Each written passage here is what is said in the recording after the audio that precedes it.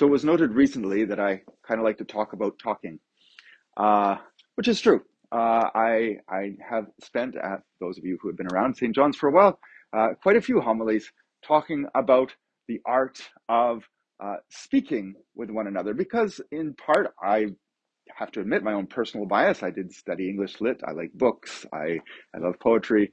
I love the art of communication. Um, but also, I speak about it because it is a key part of what we as human beings do. It's actually a pretty important thing that we do. And James, in his epistle, makes that really clear that, the tongue, he puts it in more negative terms, the tongue is a fire set on fire from hell. But he also talks about how if we control the tongue, then it's kind of like, the rudder of a ship. It's just a tiny little thing, but it actually controls the whole huge boat and makes it go in the right direction. Uh, so communication is actually pretty important. And today, the feast that we celebrate is one of the three great, well, they're sometimes called in the hymnography, the three holy hierarchs, but in its origins, it was really the three great orators, or the three great rhetoricians. Uh, so today we celebrate these three. The story goes that there was actually a big kind of controversy or kerfuffle at one point in the church's history, where people were arguing over who was the greatest. And these three men were all amazing orators, rhetoricians, speakers, great saints, each in their own right. They all have their feast day in January. St. Basil the Great has his feast day on January 1st. And then I don't remember when in January we celebrate St. John Chrysostom and St. Gregory the Theologian, but they all have feast days in January. Uh, and so there was this controversy over which of them was the greatest. And they all are. I mean, if you look at their writings, the recorded homilies, everything that we have of them still down to this present day, it's amazingly powerful communication from these three men, and they. So there was this controversy: which was the greatest? And the story goes that they appeared to, I can't remember who, but I think it was a bishop in a vision who and all said, "Look, we're one in Christ. There is no greatest." And so the bishop decided that to resolve the controversy, he would have a feast day, or begin a feast day, celebrating all three of them together here at the end of January. So this is the kind of the origin of the feast. So I wanted to speak to you a little bit about communication, and about a little bit more about communication, I guess, and about these three men in particular, and how they used their amazing gifts in the service of the church. Let's start with a gospel reading, because I actually have spoken a fair bit about communication on this very gospel reading, the daily gospel that we just heard, where you have the Canaanite woman. And Jesus, of course, was sent, as he says, to the lost sheep of Israel. He was um, he was very focused in on his own people, on getting the message out to his own people, not because the message was going to be exclusive to them, but because that was the natural starting point. God had selected and prepared the children of Israel to receive the Messiah, and to listen to him, and so he was focused on the people who were busily receiving him. Obviously, not all of his people did, but basically all the early Christians were Jews. And here this Canaanite woman comes. She's not a Jew, and she's calling out to Jesus and saying, "Lord, my daughter is severely demon possessed. Please help her." And Jesus basically ignores her. But she persists, and she continues to cry out to him and call out to him about her daughter. And Jesus finally turns to her and addresses her and says, "Look, I was sent to the lost sheep of Israel, and it's not right to take the little children's bread and throw it to the dogs." And her response is just so amazingly masterful. in terms of its communication, that I always love to comment on it, and I'm doing so again now. She said, but yes, master, but even the little dogs get the crumbs which fall from the master's table. And he says, great is your faith, and let it be to you as you desire. And from that very hour, her daughter was healed. So this is a great example of Christian communication, even from somebody who was not a Jew nor a Christian, because the Christians didn't exist at that time as such. But who believed in Christ and simply humbled herself. And I think this is a very good starting point. Humility is a really important starting point for any of our communication. But I guess as I'm thinking about it, particularly in the context of these three great rhetoricians, I think it's good as a starting point, but it's not necessarily the ending point. Because the art of communication is an art. It is something, and like all art, you have to work with what you've got, where you've got it, when you've got it. You work with the situation, work with the people, know your audience, know who you're talking to, and then use anything that is at hand in order to communicate your point, to successfully engage in the art of communication, as these three did. There's really no formula. So that's why I would hesitate to just say, well, just be humble. Okay, well, yeah, definitely be humble. That's kind of one of the foundational Christian virtues, and that should be in there. But there's when we're communicating, we're talking about, well, anything and everything.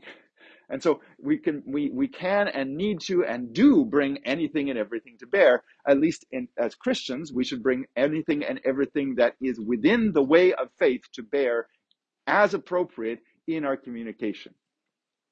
So whether that be love, sometimes that might be even anger or condemnation or humor or satire or whatever it may be. And these three did exactly that, and each in their own way. So St. Basil was a master of church politics, but also an amazing scholar in his own right. He had all sorts of scientific and what's the word? I want to say taxonomic knowledge at his disposal, and it shows up in his sermons all over the place. When he spoke eloquently and with learning and erudition. So that I believe, if I remember correctly, he even had like a sermon series on all the various different animals and the scientific knowledge that was available at the day in that time through to just as a way of getting to his audience. He also talked about the value of the sort of classical literary works, Homer, which was not exactly, which is just a little controversial for Christians, because Homer was actually his Iliad and his Odyssey, great epic poems, are religious texts, or were religious texts in that day for the Greeks. And so there was controversy within the church over how to approach this. And Basil basically said, look, wherever they speak the truth and it lines up with what we know and understand to be the truth, take it, use it. It's good stuff. And whenever they are are not aligned with how we understand things, use that contrast. This is really good stuff. Everybody should know it. And so he actually encouraged the sort of this continuity of the educational culture of his day, but within a Christian framework and perspective. He also was a great monastic. He founded lots of monasteries, and he's kind of responsible for the beginnings of the foundation of the institutions of hospitals. So he's an amazing hugely important figure. And as I say, he was really good at church politics. He one of the things he did was he got his friend Saint Gregory the theologian to become a bishop. Gregory of Nazianzus, his friend, really didn't want to become a bishop. But he got him in there, and he and St. Gregory the theologian were staunch defenders of Nicene orthodoxy. And St. Gregory in particular helped to formulate the early Christian articulation of the doctrine of the Trinity. This was a difficult doctrine to present. First of all, the Greeks were polytheists, so you don't want them to misunderstand and think that there's like three gods, right? But on the other hand, there was this monotheistic tendency in Greek thought, which tended towards, God just being this abstract monad, this great one, and that this and kind of correspondingly that he was entirely spirit and completely, and therefore would never sully himself with something like, taking on a human body, the incarnation. That was kind of what Arius managed to pick up and really run with, because he could kind of tie into those sort of Greek philosophical prejudices, if you will, and say, well, of course Jesus isn't actually God. But then the Christian church at that point was heavily engaged with, so it's of course bringing its Hebraic, its Jewish understanding of God and of Jesus and of the Holy Spirit into the Greco-Roman world. And so what St. Gregory the theologian did was he took all those Greek philosophical terminology and approaches and logic, and he used them to explain to his audience how it was that God could be three and yet one. And here I may be misquoting, because I always get St. Gregory the theologian and St. Gregory of Nyssa mixed up. But just as an example, one way of approaching it, which I think was St. Gregory the theologian, check the footnotes afterwards, was that, okay, as human beings, we all share a common human nature, so that is something that in some sense unites us. But because we as human beings are finite, we have bodies that keep us apart, and we are not united in terms of our wills, then we are each our own unique and completely separate instances of human beings. Each of us is a singular human being, and we can't refer to ourselves as one, at least not yet. We're called to be one as God is one. But things are a little bit different when it comes to God. God the Father, God the Son, and God the Holy Spirit are all unique instances, or hypostases, as the term goes, of the divine nature. But the divine nature is what unifies them in the same way as our human nature unifies us. But because they are God, because they are all spirit, they co-inhere with one another. There's no separation between them. You can't really count them, so to speak, because God the Father is everywhere present and filling all things, and God the Son, as God, is everywhere present and filling all things, and God the Holy Spirit is everywhere present and filling all things. They're like, how do you separate them? How do you count them? And more than that, they are one in terms of their will. They are one in terms of their purpose, and you're united in purpose. And so there is ultimately no division between them. And so we have to say that these three are essentially one. And so he used, as I say, Greek philosophical terminology like hypostasis and ousia for essence, and used that brilliantly in his own orations to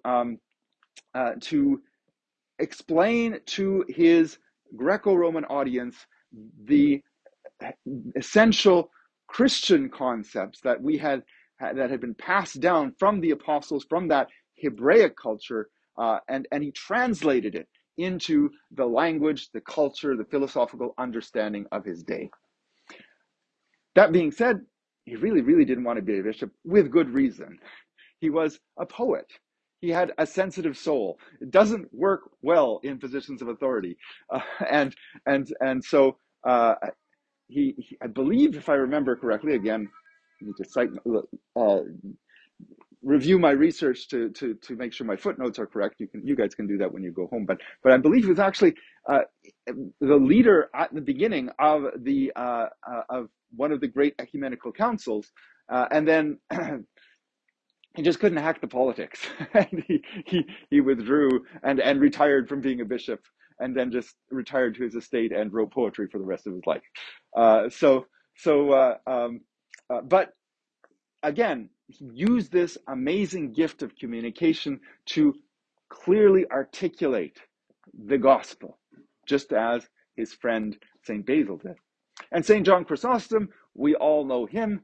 We're currently celebrating the liturgy of St. John Chrysostom. But of course, he was this amazing street preacher who, in Antioch, every day he would come down and he would preach on part of the gospel to the people. And they loved him so much that when it was time to make him Patriarch of Constantinople, they actually had to smuggle him out of the city so that the Antiochians wouldn't riot, which they did quite a bit. And it was a bad thing when they did. St. John actually has a whole sermon series that he preached on a riot in Antioch, which apparently, I just learned, he was kind of up in terms of his interpretation of that particular event. This is a tangent. He was going up against his kind of mentor, Libanius, the great rhetorician. And the scholars, when I started to search for this on Google, there ran up all these scholarly papers. The scholars love this, so there are all these scholarly papers on this. And I think the consensus seems to be that St. John's version of events carried the day because he was such a great orator and speaker, and he also was out there preaching daily to the people. So and at any rate, and then when he came to Constantinople, and was Patriarch of Constantinople, everybody expected him to be just kind of let things continue as always, but he didn't. He wasn't content for that, and he continued to preach. Not quite as often because he had more on his plate as Patriarch of Constantinople, but he didn't go to all the dinner parties that they expected him to go to. He instead lived simply as a monk and encouraged his fellow clergy to live more simply and less lavishly. Indeed, he preached very often about the necessity of those who were blessed with riches using that gift, first of all, acknowledging that gift comes from God, and then using that gift to help their fellow human beings. And one of his famous lines is, that second cloak that you have just hanging there in your closet, you stole it from the poor. And he could be like that. He could thunder away. So this is where I think humility is a good starting point, but maybe not the ending point, especially when you're somebody like St. John Chrysostom, because there were all sorts of things that he felt he absolutely had to address, including the Empress Eudoxia's lavish lifestyle, which got him in her bad books, got him at the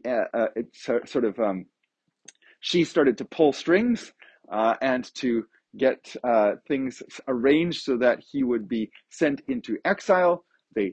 She managed it. She got sent into exile. Then there was a great earthquake, and everybody in Constantinople assumed that the earthquake was the judgment of God on them because they had exiled St. John, including the Empress Eudoxia, who called him back for a little while until he started preaching about her again and got himself exiled. And then even then, he was still he wrote.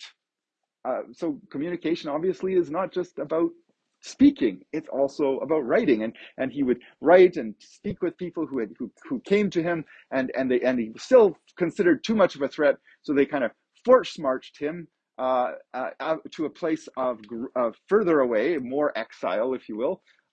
And it was on that journey that he became sick and and and and passed away. And the last words on his lips were, "Glory to God for all things."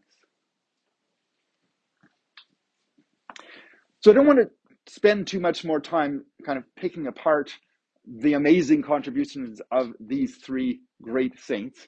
Uh, I think, but I think just to sum up, I think what we can maybe say about all three of them is that they were learned, they studied, they valued knowledge, they valued the ability to communicate well, and then they took all of these gifts that they had, but that they had developed through hard work and through learning, and they used them in the service of the truth. They spoke the truth powerfully. They spoke the truth humbly. They spoke the truth in love. And that is essentially what we are called to do. We are called to take whatever gifts that God has given us, to develop them as fully and as thoroughly as we possibly can, and then to use that in His service, to use that for one another. We may not have amazing gifts of communication, but we still have to communicate, and we still need to speak the truth like they did, in humility and in love, but powerfully and effectively, as effectively as we can manage. Use it, bringing to bear every bit of knowledge and wit and eloquence and a love of science and philosophy and learning, that whatever God has given to us. And as we do so, we too will be engaged in the same thing that they were engaged in. That is, translating the tradition. Because we too are inheritors of a tradition. We too find ourselves in a culture that totally doesn't understand or doesn't get the tradition that we have grown to love and to know is life-giving and true. And so it's our job then to take that which we have received and to pass it on, using our words, using our gifts, using whatever it is that we have to hand, knowing our audience, understanding where they're coming from, and drawing them in, as these great orators did to their audience. It's no small task, but as we dedicate ourselves and our lives to Christ, as we acknowledge that every good gift that we have and are comes from Him, our Creator and Sustainer, we too can do what we can with what He has given us to give glory to Him as they did. Glory to the Father, and to the Son, and to the Holy Spirit, now and ever, and to ages of ages. Amen.